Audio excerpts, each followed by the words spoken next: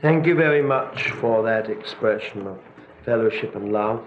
And I would like you to turn to a few passages in the New Testament, in the Gospel of John and chapter 21.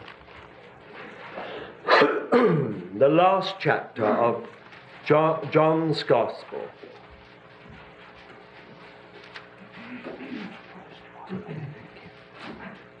From verse 15, John chapter 21 from verse 15. So when they had broken their fast, Jesus saith to Simon Peter, Simon, son of John, lovest thou me more than these? He saith unto him, Yea, Lord, thou knowest that I love thee. He saith unto him, Feed my lambs. He saith to him again a second time, Simon, son of John, lovest thou me? He saith unto him, Yea, Lord, thou knowest that I love thee. He saith unto him, Tend my sheep. He saith unto him the third time, Simon, son of John, lovest thou me? Peter was grieved because he said unto him the third time, Lovest thou me? And he said unto him, Lord, thou knowest all things. Thou knowest that I love thee. Jesus saith unto him, Feed my sheep. And then if you will turn to the 12th chapter of the first Corinthian letter, 1 Corinthians chapter 12.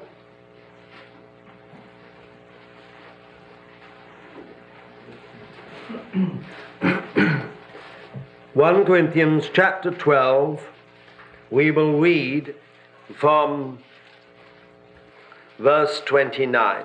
Are all apostles? Are all prophets? Are all teachers?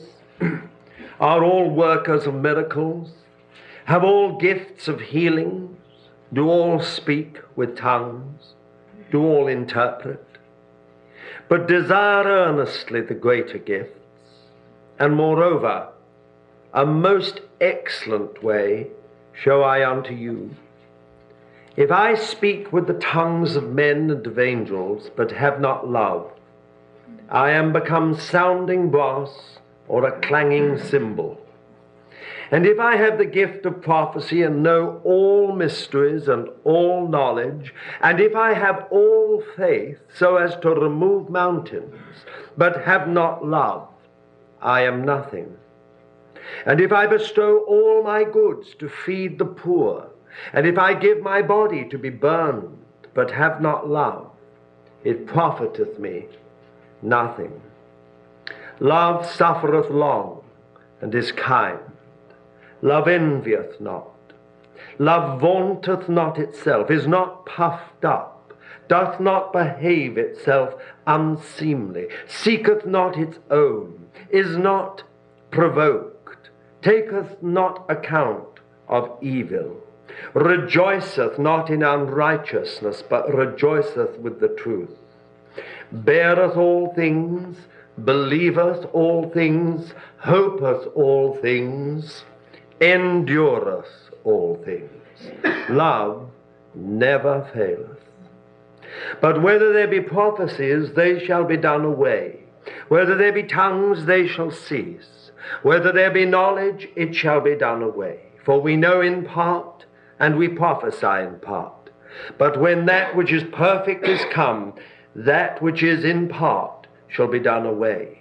When I was a child, I spake as a child, I felt as a child, I thought as a child. Now that I am become a man, I have put away childish things. For now we see in a mirror darkly, but then face to face. Now I know in part, but then shall I know fully, even as also I was fully known. But now abideth faith, hope, love, these three, and the greatest of these is love. Follow after love. and then in the book of Revelation and chapter 2. Revelation chapter 2 from verse 1. To the angel of the church in Ephesus write, These things saith he that holdeth the 7 stars in his right hand, he that walketh in the midst of the 7 golden lampstands. I know thy works, and thy toil, and patience, and that thou canst not bear evil men, and didst try them that call themselves apostles, and they are not, and didst find them false. And thou hast patience, and didst bear for my name's sake, and hast not grown weary.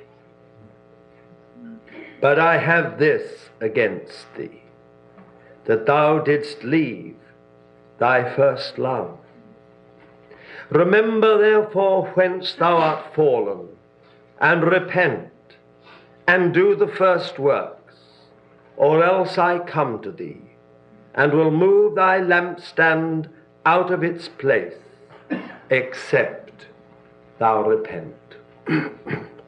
Shall we bow together in a word of prayer? Heavenly Father, we do need you. We've already in our worship and praise and in the prayer that we have made to you, we have expressed our dependence upon you. But Lord, when we come to your word, we do just want to confess once again, Lord, we need your presence. Because, Lord, in many ways we've all heard this truth many times. It needs your Holy Spirit to speak it into our hearts and challenge us in the deepest part of our being.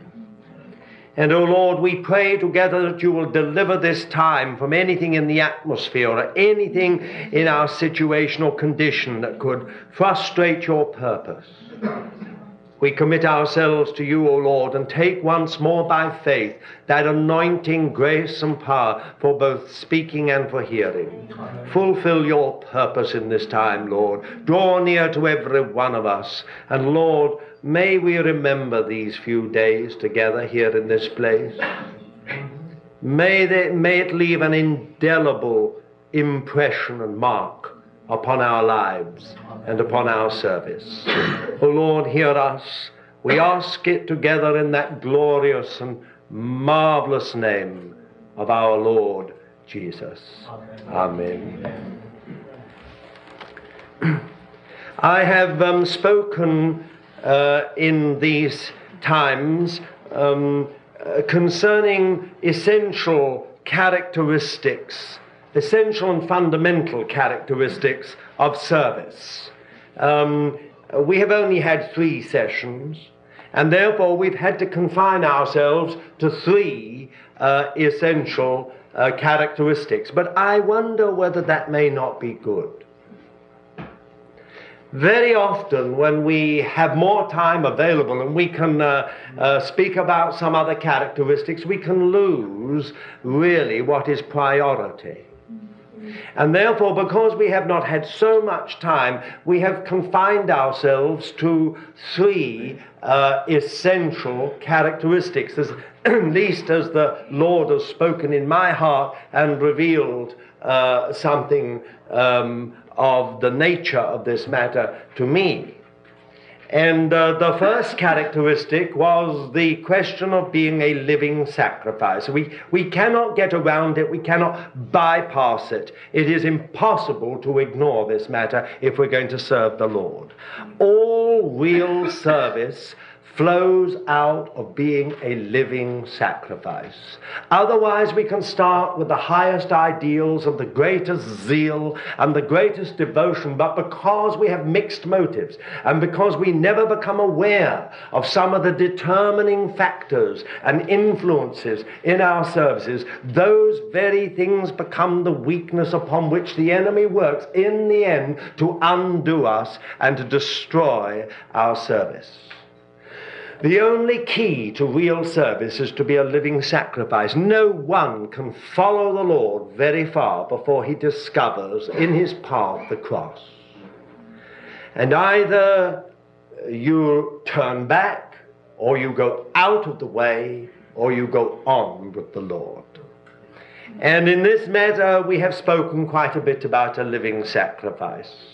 This morning, I spoke about another essential characteristic, and that characteristic is a hearing ear. A hearing ear to hear the Lord. There are very, very few Christians who hear the Lord. And yet Jesus said, "My sheep hear my voice, and I know them, and they follow me." Every one of us has the spiritual apparatus, the spiritual capacity, the spiritual ability within our spirit to hear the Lord.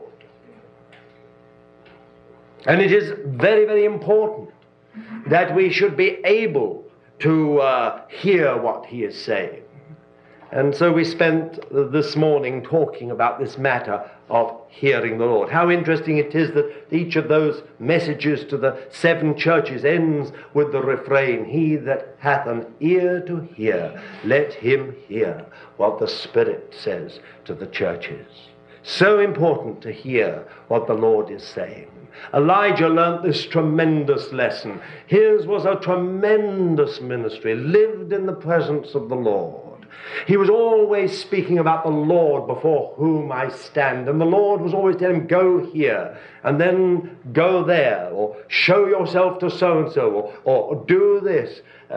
Elijah is the symbol of service in the Old Testament, along with Moses. He and Moses are the summing up of all true and genuine service under the Old Covenant, and indeed in many senses in the whole Bible. But Elijah's greatest lesson was at the end of his ministry, when after that terrific confrontation with the powers of darkness on Mount Carmel, in which God consumed the offering with fire from heaven, and the priests of Baal were destroyed. One word from a very feminine lady, Jezebel, and the great servant of God flies for his life. And you remember we talked about it this morning. God caught him at the end, going as far as he could in the wrong direction. God was at the other end to catch him.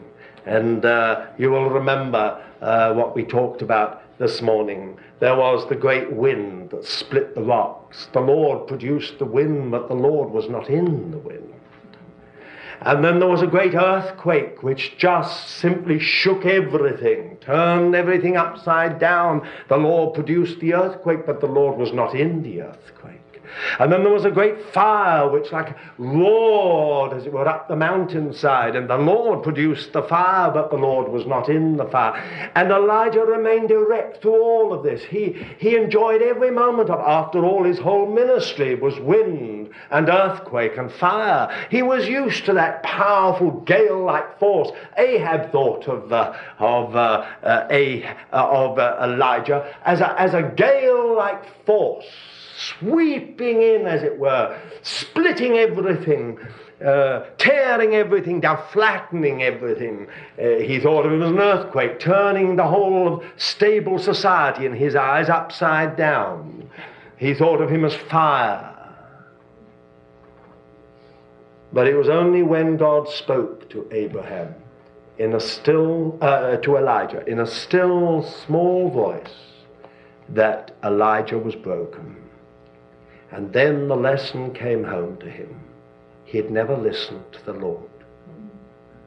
In that moment of panic when Jezebel confronted him, he had not listened to the Lord. He had just done the natural, spontaneous thing and panicked. It's a tremendous lesson to learn.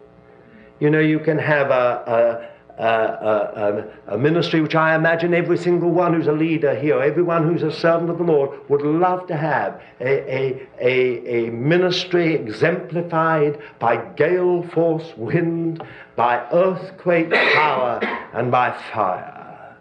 But that's not what God wants. God will use all that. But what God wants is a hearing ear. The rest doesn't mean too much if there's not a hearing ear. Now I want this evening to speak about a third essential and fundamental characteristic of service. And it's one that I fear almost to talk about because it is so simple. In fact, all these ones we've talked about have all been so simple. So kindergarten, really, Sunday school. And that's why I felt the need to pray before every time that the Lord will bring home. It's so easy to say, oh, we've heard all this, and have a little snooze.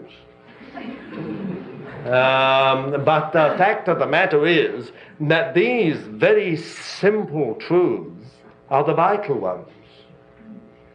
And we can, in the guise of going on with the Lord into the depths, we can ignore, in reality, those very simple truths that are absolutely essential. Now, this matter of love is absolutely essential. It is very interesting in Mark's Gospel.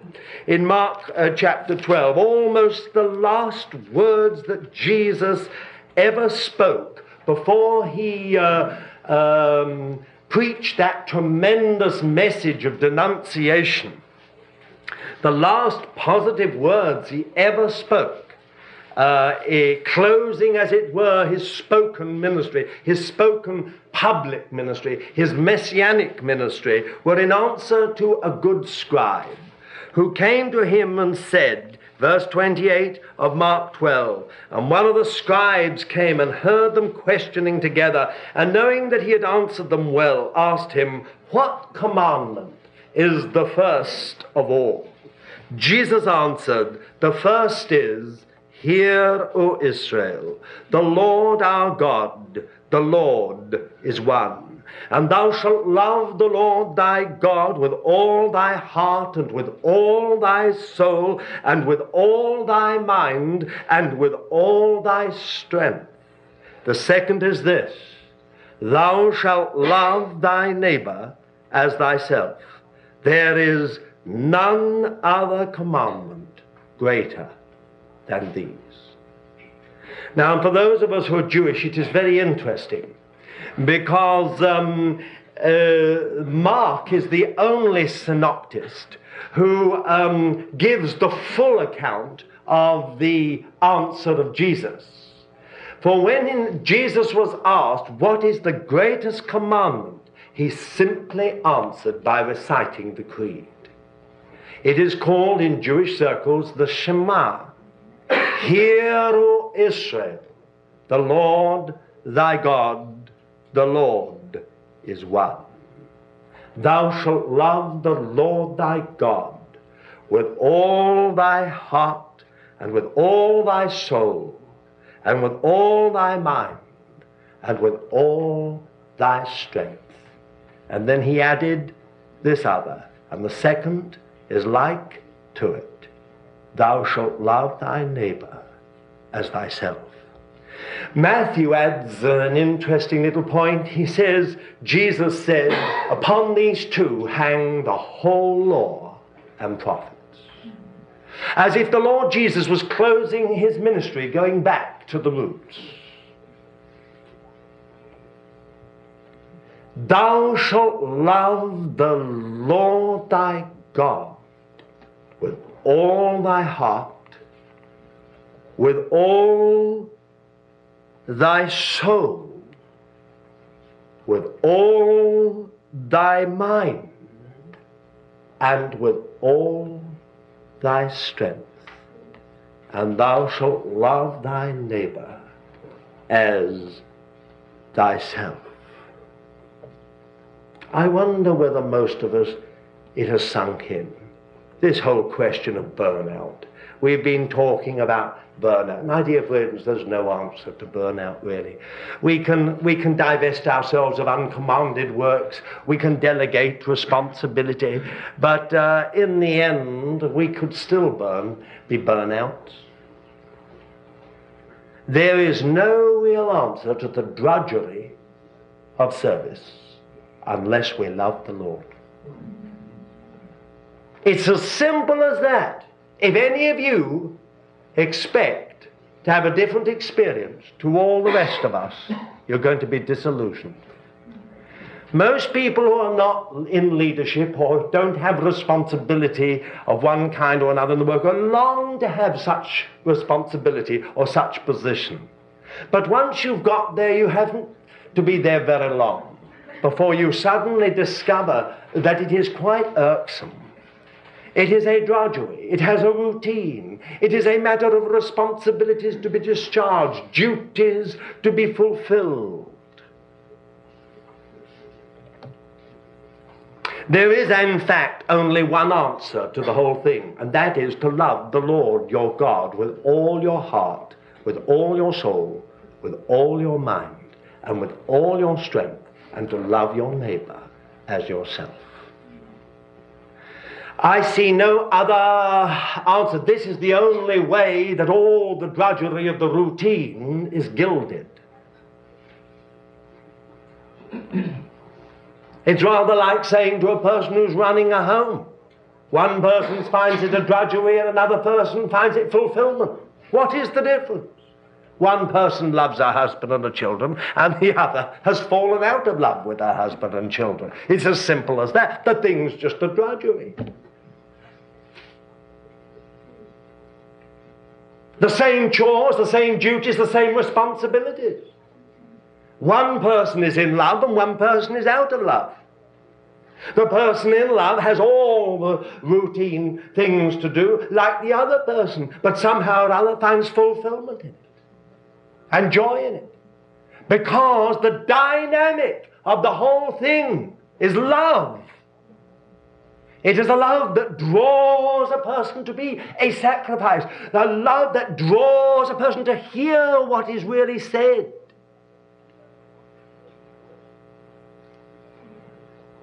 There's no way of getting round this matter of love. It is not sentimental to end this time together on this matter. It is strategically important. How interesting it is when we come to John's Gospel, which is not a synoptic gospel. In other words, it is not a history. It is an interpretation. When John wrote his Gospel, he wrote it from the very beginning, not as a history, not in chronological order, but as an interpretation. You know, he takes the claims of Jesus 8 times. I am the light of the world. I am the resurrection and the life. I am the way, the truth, and the life. Before Abraham was, I am. And then around it he groups signs. He doesn't call them miracles, as in the other Gospels, or even wonders. He calls them signs, because they signify something. They reveal the nature of the Lord Jesus. They reveal the tremendous work of the Messiah. And when he comes to the end of his gospel, he ends it in a most remarkable way. Instead of giving us the great commission that the others do, Jesus saying, all power, authority and power is given unto me in heaven and on earth. Go ye therefore into all the world and make disciples of all nations, baptizing them in the name of the Father and of the Son and of the Holy Spirit. And lo, I am with you always, even to the end. He doesn't end like that. He tells us a story.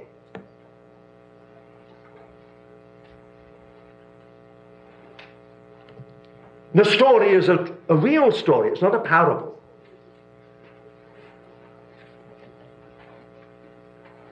And the story is all to do with Peter. And that's how he ends his gospel. Peter had done, as always, what he'd been told not to do. Jesus had told them that they were to remain in Jerusalem. Peter remained in Jerusalem for a while, got fed up with it and said to the others, I'm going fishing.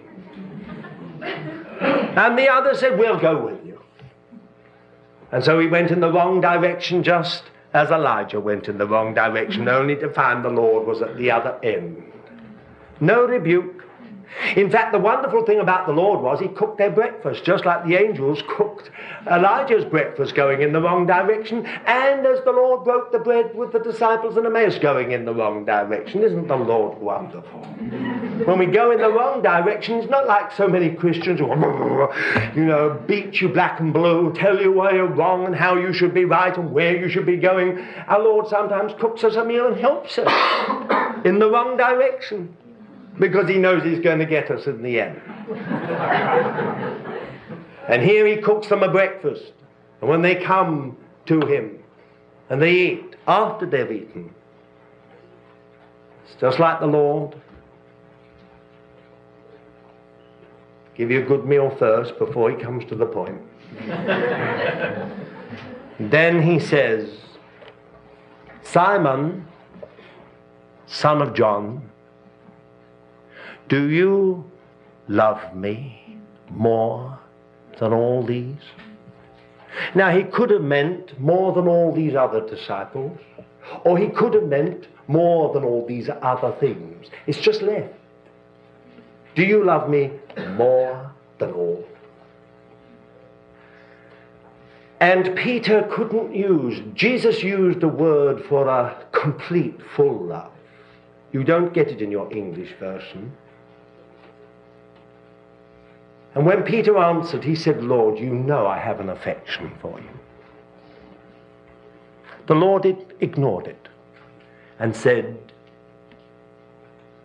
feed my lambs.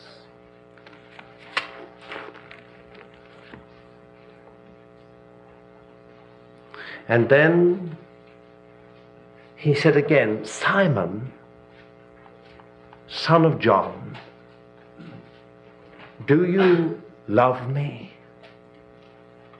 And Peter said, Lord, you know I love you. You know I have an affection for you. And Jesus said to him, tend my sheep. And then Jesus said for a third time, only this time with a difference, just like our Lord. He came down to Peter's level. Simon, son of John, do you have an affection for me? And that irritated Peter. Lord, he said, you know everything. You know I've got an affection for you. Feed my sheep. And that's how the gospel ends. This most magnificent of the gospels. This gospel that takes us to the very heart of God. That's how it ends. It's almost an anticlimax, I imagine, in some people's eyes. Why in the world don't we see Jesus in all his glory and power, absolutely filling the universe as God the Son? But no, that's not how John's gospel ends.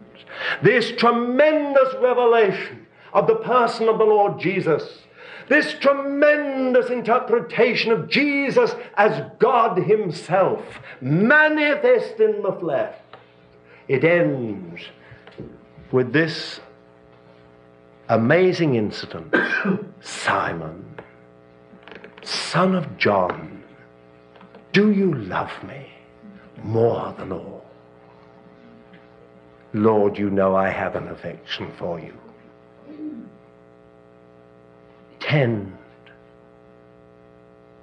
my lambs. In other words, it was the commission. It was the commission that we have in Matthew, and the commission we have in Mark, and the commission that we have in Luke. Only this again, is an interpretation. As if the Lord Jesus was saying, I don't want you going to the ends of the earth and giving your body to be burned as a martyr, or bestowing all your goods to feed the poor, or knowing all knowledge and all mysteries. I want your heart. If it isn't out of love for me, first love, it means nothing. How easily the Lord could have said to Simon, Simon, son of John, do you love this flock more than anything else? And then he could have said, well, feed them. But Jesus didn't say that. It's not love for the flock that is to be the basis of our service. It is love for him. If you only have love for the flock, I'll guarantee one thing: you'll fall out of love very rapidly. Sheep are sheep. And you won't stay in love with them for very long, believe you me. And the Lord knew that. There's only one way that we shall ever fulfill the ministry that is given to us, run the race and finish the course, and that is if we remain in the love of God. There is no other way. That is the key to all service. And I hope that although this is kindergarten in many ways, it will burn into your hearts this evening and you will never forget it. You may hear a million other messages, but I hope you'll never forget this simple little message, that the heart and the key of all true service is love for God. If you do not remain in love with the Lord Jesus, it'll become a drudgery, and you'll spend your whole time trying to get out of it. You'll think of every exit possible, every excuse possible, somehow to backtrack, get out of the predicament you've got yourself into, in jumping too quickly into serving the Lord.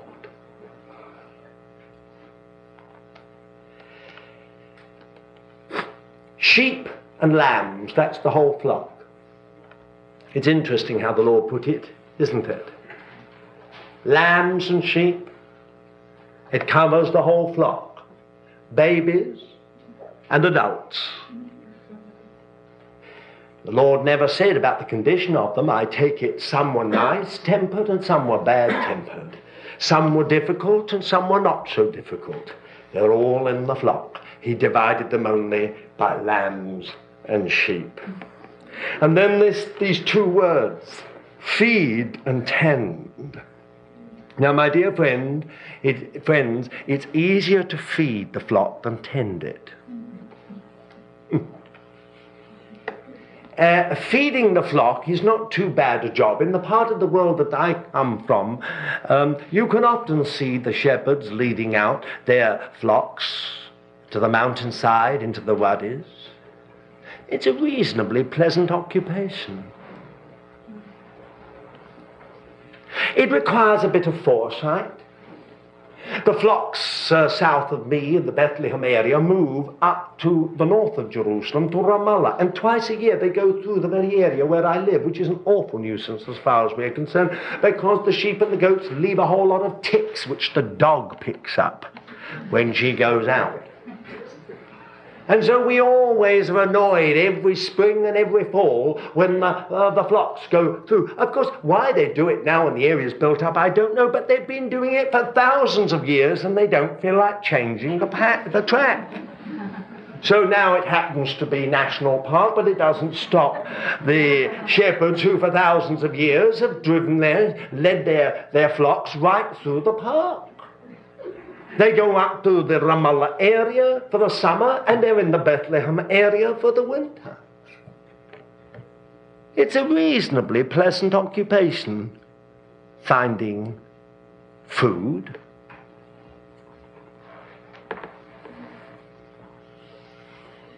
It's the tending of the sheep that is the difficult thing. I told you, I think, this morning or whenever, about sheep, that one of the things I learned from some of the shepherds was that sheep have to be inspected regularly. You can't leave them more than 48 hours. They develop foot rot almost overnight. So they have to be inspected almost daily. Now, goats are interesting. You can leave them almost up to 2 weeks because they're basically disease-free. But sheep have to be inspected the whole time. That's what the Lord meant when he said, tend. You've got to watch. So there are a whole lot of things in this tending and feeding the lambs and the sheep. There is health and well-being. There is protection and security. There is correction. And there is food. And the food side requires a bit of foresight. The shepherd has to know where the grass and pasture has been good and where it hasn't, it's not too sparse that year. He has to think where there's plenty of water, or at least enough water, to water the flocks, where there are wells and how long the wells will not dry up. It's a very localized business, springs. In some places, they will last for a month or two. In other places, they will last longer. But some years, some wells will dry up more quickly than others. So it is not just a question of going on a little track. He's got to have a little bit of foresight, a little bit of thought. The shepherd's job is not just some empty-headed job.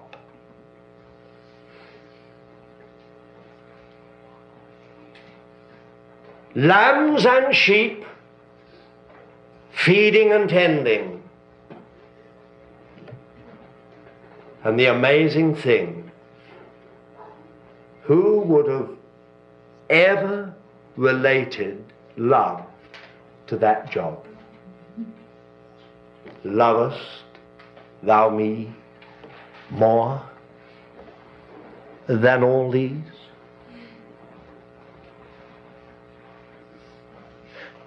Feed my lambs, tend my sheep. Feed my sheep. How interesting it is when you come to the letter to the Corinthians. What a marvelous letter it is. And how when we come to chapter 11, the apostle starts to take up the whole question of the church, the body of the Lord Jesus, its functions, its gifts, the various contributions that have to be made for its well-being. He goes through it all. But how interesting it is that right in the middle of it all, we have this amazing poem on love. Now, we could be forgiven if we didn't know the Lord for wondering if somehow or other this got misplaced. What in the world is this all doing here in the middle of all this talk about the body of Christ, about all the members of the body being many, are only one body in Christ, and about, the hand not being able to say to the eye, I have no need of you, or the ear being able to say to the foot, I have no need of you. I mean, what has this all got to do with this amazing matter of love? But right in the heart of it all, the apostle says, desire earnestly the greater gift, but a most excellent way I will show you. And he ends it with these words, as it is in Phillips' translation, make love your aim.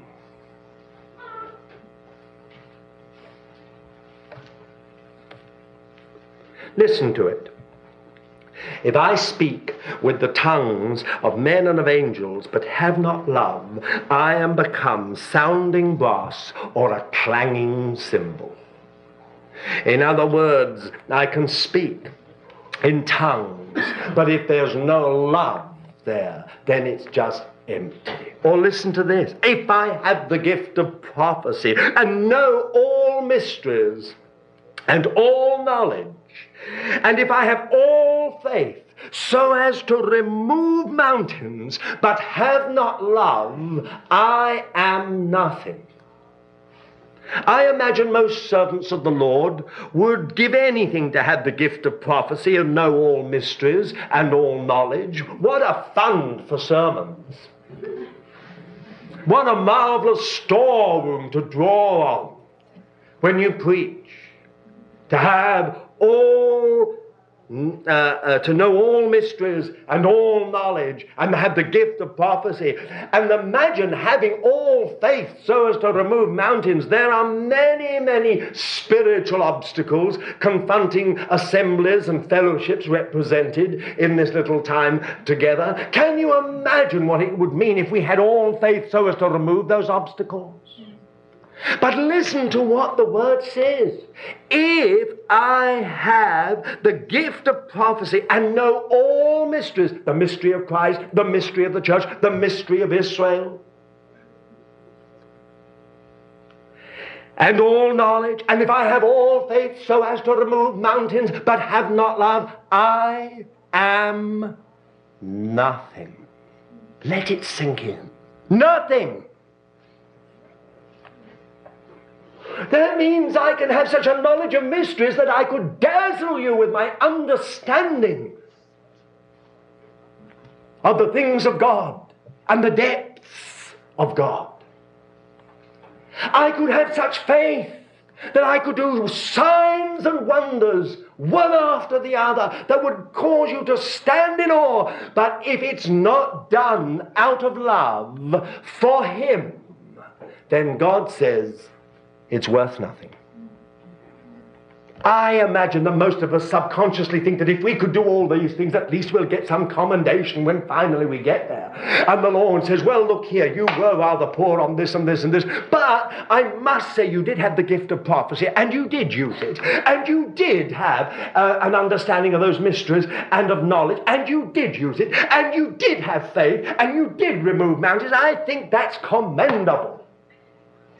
But if I understand the word of God, what it says is this: the Lord would say, you had all that faith and you removed mountains, and you had all that knowledge of mysteries and of these other things. You had that gift of prophecy, you had the gift of tongues, but you did not have love. It means absolutely nothing. You might as well not have done it.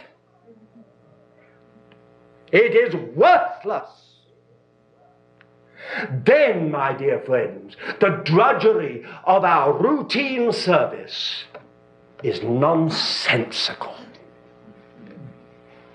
We might as well get out of it right now and start to enjoy ourselves. The trouble is, if we are believers, we can't get out of it. This is the problem.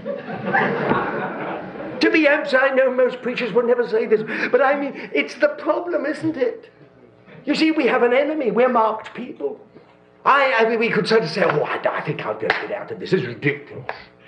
I mean, I don't feel I really love the Lord as I ought to. The whole thing's a drudgery. Let's get out and enjoy ourselves. I'll tell you one thing. You'll be out tonight, and for the next 6 months, you'll have a whale of a time. And then the enemy will get you.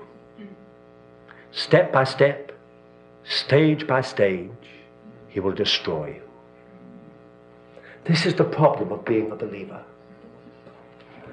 Once God has caught you, there's no escape. You might as well go on. It's an amazing thing about that. I always say to people, it is both at one and the same time the most wonderful thing in the world to be loved by God and the most horrific thing. One thing is, it is so wonderful that God loves me, but it is an awesome thing that he loves me, because he will not be frustrated. He will wait, and even if it's on my deathbed, he's going to get me. So he might as well get me now. If he's got a love like that, what's the point of holding out until our deathbed? It's better to give in right now and say, Lord, I'll go along with you the whole way. But you see, the whole problem is just very simply this. What is the point of this drudgery, of all these duties and responsibilities, this possibility of burnout? If we get out of it, we shall be happy for a little while, only to find ourselves destroyed at the end by the one who hates the Lord Jesus and hates the very mark of the Lord Jesus in us, even when we've fallen away. So full of hatred is the enemy for anyone who's marked with the name of the Lord Jesus, that even when that one gives himself over, as it were, to the other side, Satan will still destroy him. Friends, we're caught. And now this is our predicament as servants of the Lord. I can have the gift of prophecy and know all mysteries and all knowledge, and I can have all faith so as to remove mountains, but if I have not love, I'm nothing. Now, what are we going to do? And if I bestow all my goods to feed the poor? Now, you'd have thought that would have got a commendation from the Lord, wouldn't you? I mean, think of it if we just went home and said, oh, I'll sell the lot. I'll sell the lot.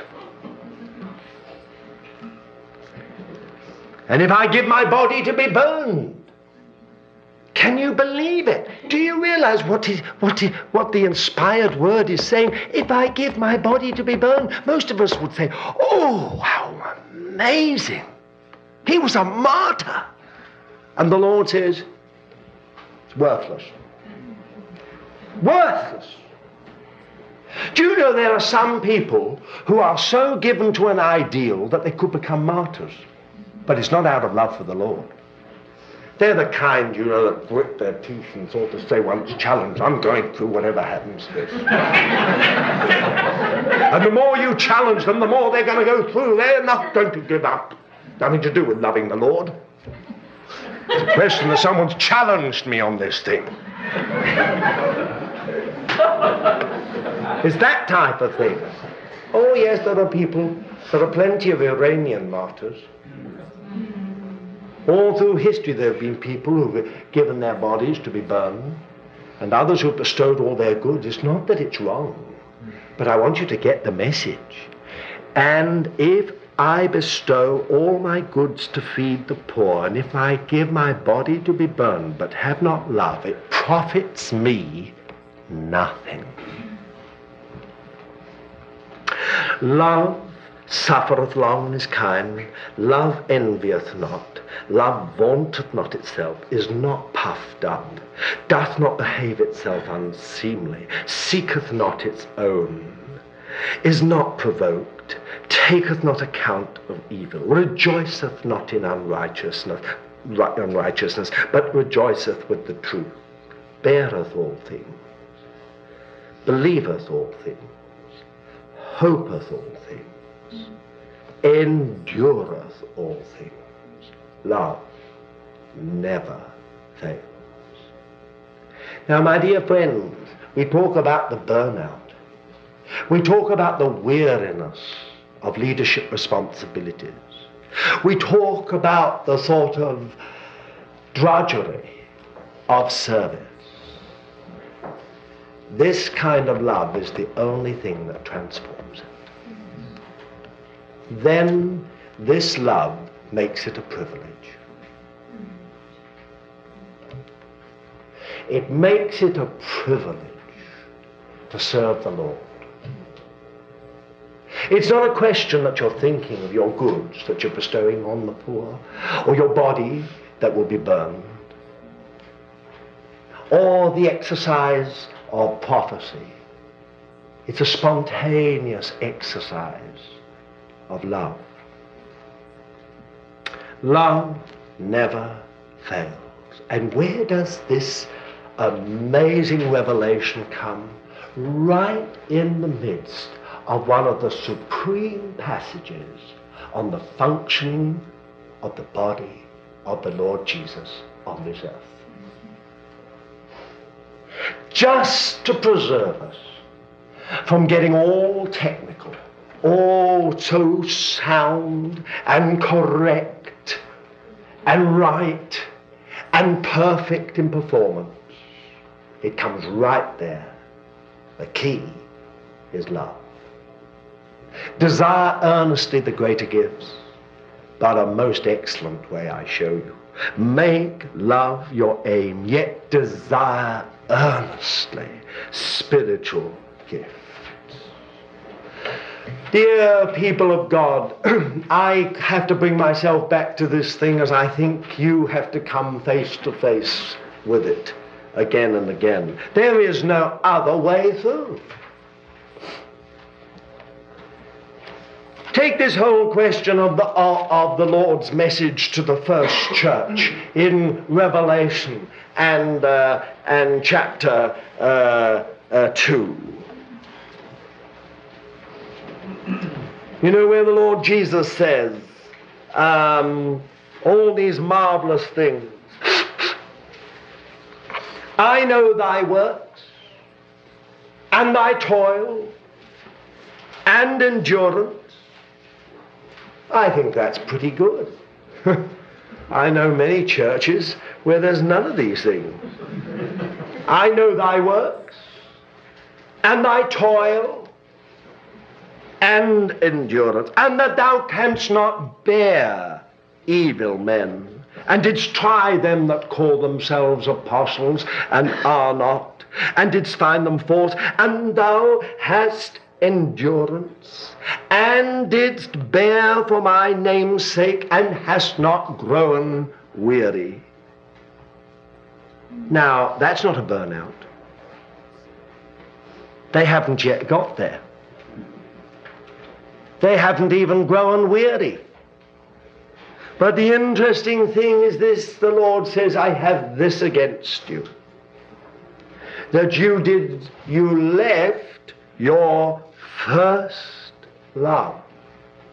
Remember then from whence you are fallen, and repent, and do the first works, or else I come to you and will remove your lampstand out of its place. This church has so much to commend it.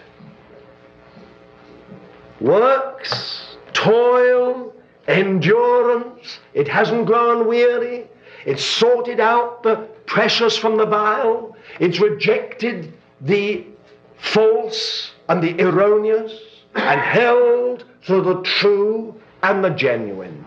But the Lord says, I have this against you. You've fallen from your first love. Repent and do the first works, or else I will come and remove your lampstand out of its place. Now, I wonder whether many of us feel this is unnecessarily harsh. To rebuke them, but to warn them that the lampstand could be removed out of its place simply because they've left their first love. Now, first love is not a question of time. In other words, you have first love, and then you have another kind of love, and then you have another kind of love, and then you have finished love or maturing love or whatever. I mean, first love is a quality of love. You know, when people have first love, when they really fall in love, there's all kinds of things happen. They do the most ridiculous things they wouldn't dream of doing. I mean, some men wouldn't go round a shop, not in 1,000 years, but when they fall in love, lo and behold, they're trailing round shops with their beloved. It is true it will only be for a month or two, but nevertheless, in that first love, they are doing things they would never dream of doing normally. When people are in first love, they sometimes don't even think about eating. Their appetite completely disappears. It is amazing. It's first love. It doesn't necessarily continue, thank God, or they die. But I mean, the fact is that that is the effect on them. There are 1,000 and other things that, things that happen when people are in love. It's first love. When people have first love, nothing is too great a trouble. A person will travel 40, 50 miles to meet their beloved.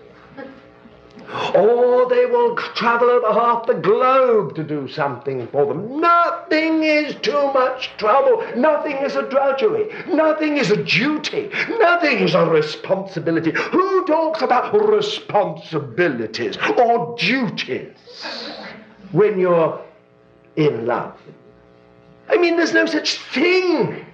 And as for drudgery, you think, You'd never think of such a thing. Drudgery, you wouldn't think of such a thing. First love. It's only when the first love is gone that we start to talk about duties, responsibilities, chores, the routine, the difficulties, the problem, the obstacles. The catalogue is endless once we've got out of first love. It is interesting, isn't it? Because we've all caught. We've spent this whole weekend talking about duties and responsibilities and chores and the drudgery of the routine of service and the possibilities of burnout and all the other things one after the other. It's endless, the catalogue. We have to confess it. Something's happened to our first love.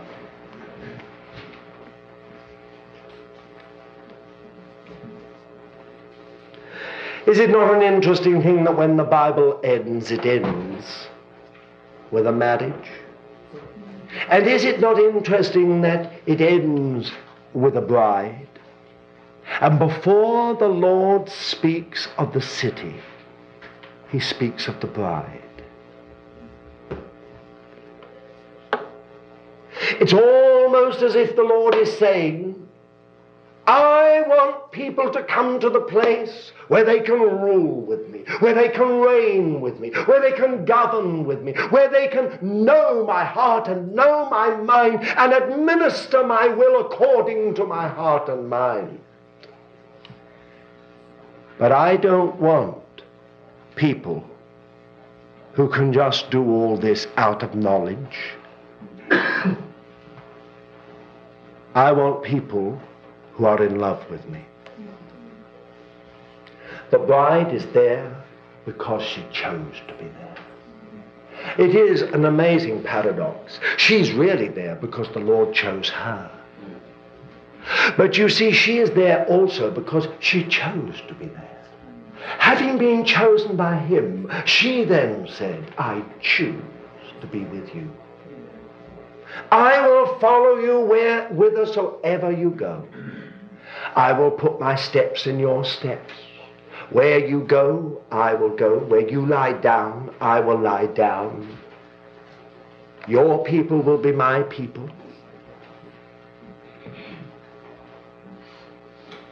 Love.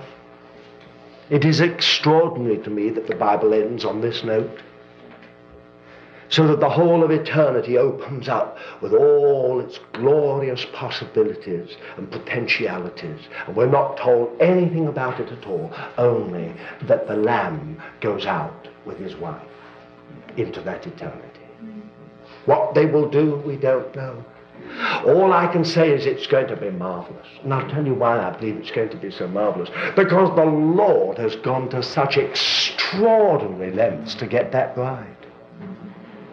I cannot believe that he could have endured 6,000 years at least of misery, of disorder, of sin, of wickedness, of iniquity, that he could have sent his only Son into the world to die on the cross, to obtain such a people for himself. And then all we're going to do is play harps forever and ever and ever and ever. I cannot believe it.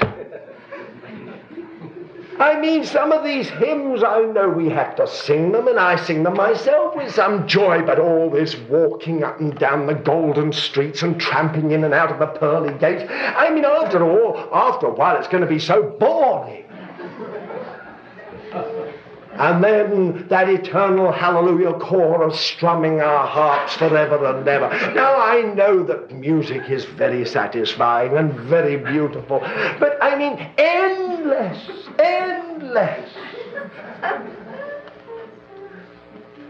I can't believe that the Lord has gone to all this trouble. No, and we get glimpses that it is not just for that. He says, I make all things new. Now, if this world in its fallen state is so marvelous, so wonderful, so incredibly beautiful, what is it going to be like when it all becomes new? It blows your mind, the thought of it. And at the heart of this whole new heaven and new earth is a city, a bride. Not just someone who's been redeemed, but is totally empty-headed. Some pretty little doll that can sit next to the King of the universe and look sweet. As if the Lord would be interested in such a bride. Some kind of puppet. My dear friends, he could have finished with Adam and Eve in the beginning and created such a puppet right at the start. If he'd really wanted such an empty-headed little Hollywood doll, you know, to sit beside and then look all beautiful, and it was, oh, isn't she lovely? But the poor thing can't say 2 words. All she can do is smile sweetly. She's a proper little empty-headed doll. I mean, that's all. But that's the idea one gets from certain Christian writings and so on. That's all the church is meant to be. She's a channel only. Reduced of all originality. Devalued of every single thing that could be said to be hers. She is a channel only. He's going to do everything while she just sits there draping the throne as a trophy of grace. Some trophy.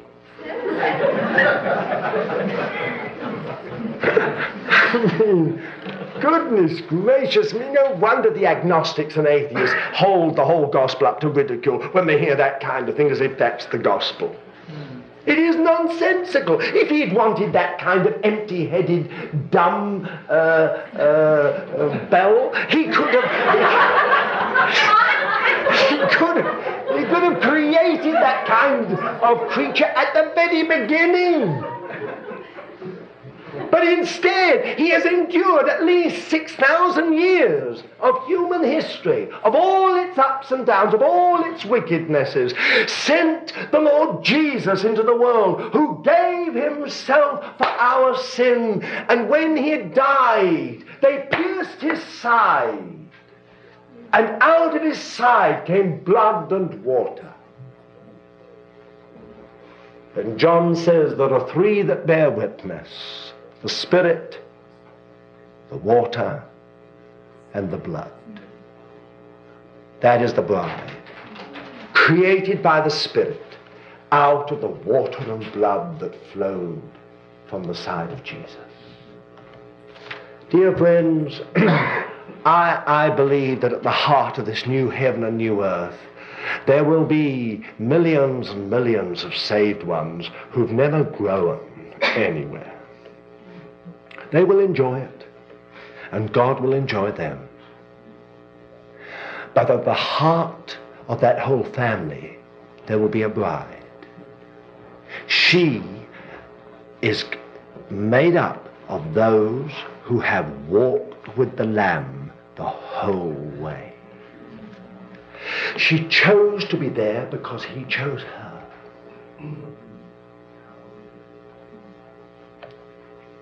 She said, I want to be there with you. Just because it's you, I want to be there.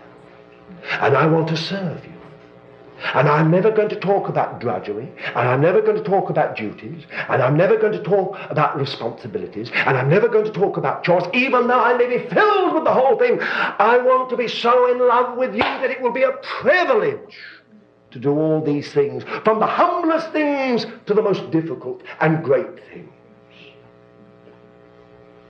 I want to be with you.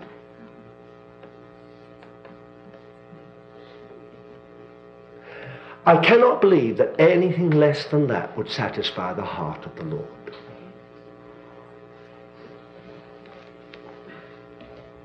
He wants a union and communion.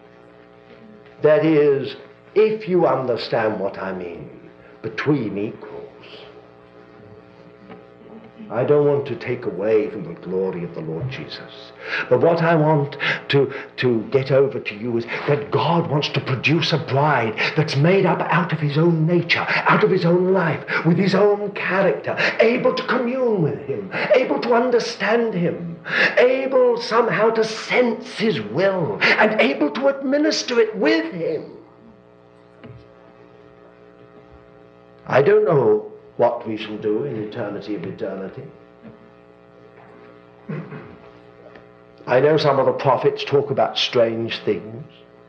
They talk about trees clapping their hands and hills singing for joy. And some people think that's only poetry, but I wonder whether there's a bit more in it than that. But the Apostle Paul says, the whole of the natural creation groaneth in travail together until now, waiting for its placing or adoption, its recognition. The recognition of the sons. Now, my dear friends, what on earth does it mean? Does it mean that somehow one day, when this whole natural creation is no longer subjected to the cycle of futility and corruption, it will evolve into something else? I don't know. Sufficient for me that it would be wonderful to be with the Lord, to see it all, and be involved in the production of it all, to be involved in, if you like, in a right way, the evolution of it all, to see the whole thing from the heart.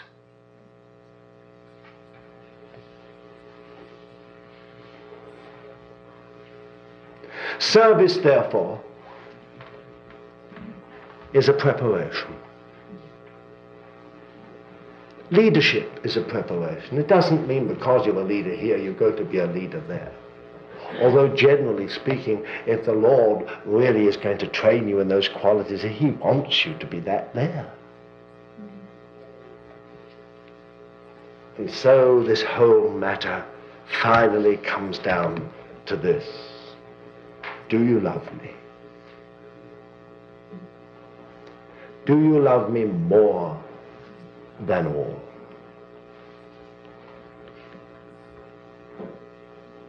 Feed my lambs.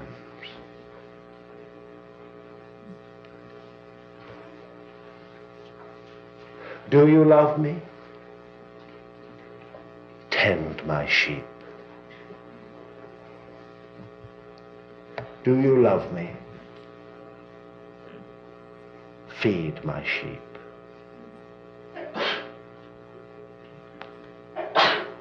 Dear friends, we can't get away from it. Hear, O Israel, the Lord thy God, the Lord is one. Thou shalt love the Lord thy God with all thy heart, with all thy soul, with all thy strength, with all thy mind, and with all thy strength. And thou shalt love thy neighbor as thyself.